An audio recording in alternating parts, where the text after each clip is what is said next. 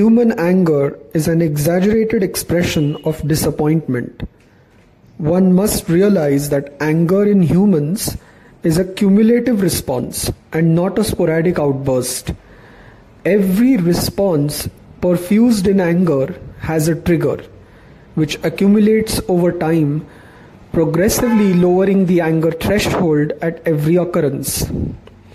Now, these triggers vary from person to person. However, in most cases, such triggers stem from a lack of empathy towards the subject.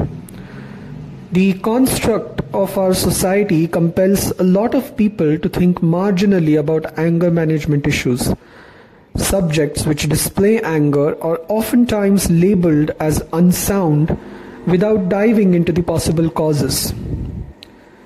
Many adolescent and juvenile subjects associate unpleasant experiences with anger, emphasizing upon gender predisposition for the perpetrator.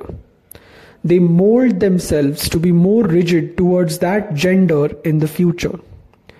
The human mind is programmed to register patterns of behavior. This registration of patterns occurs in the formative years when a child's brain is still under development.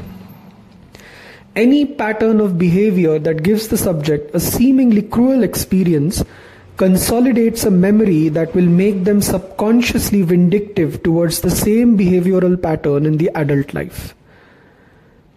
As public behavioral patterns are culturally quite static in the Indian context, that bad memory never gets challenged.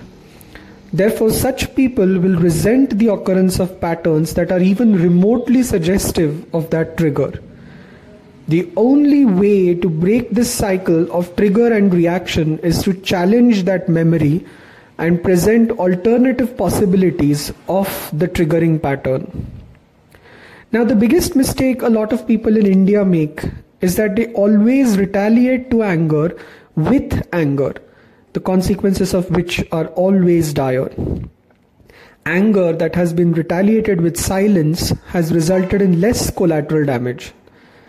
Anger is an emotion and a legitimate one.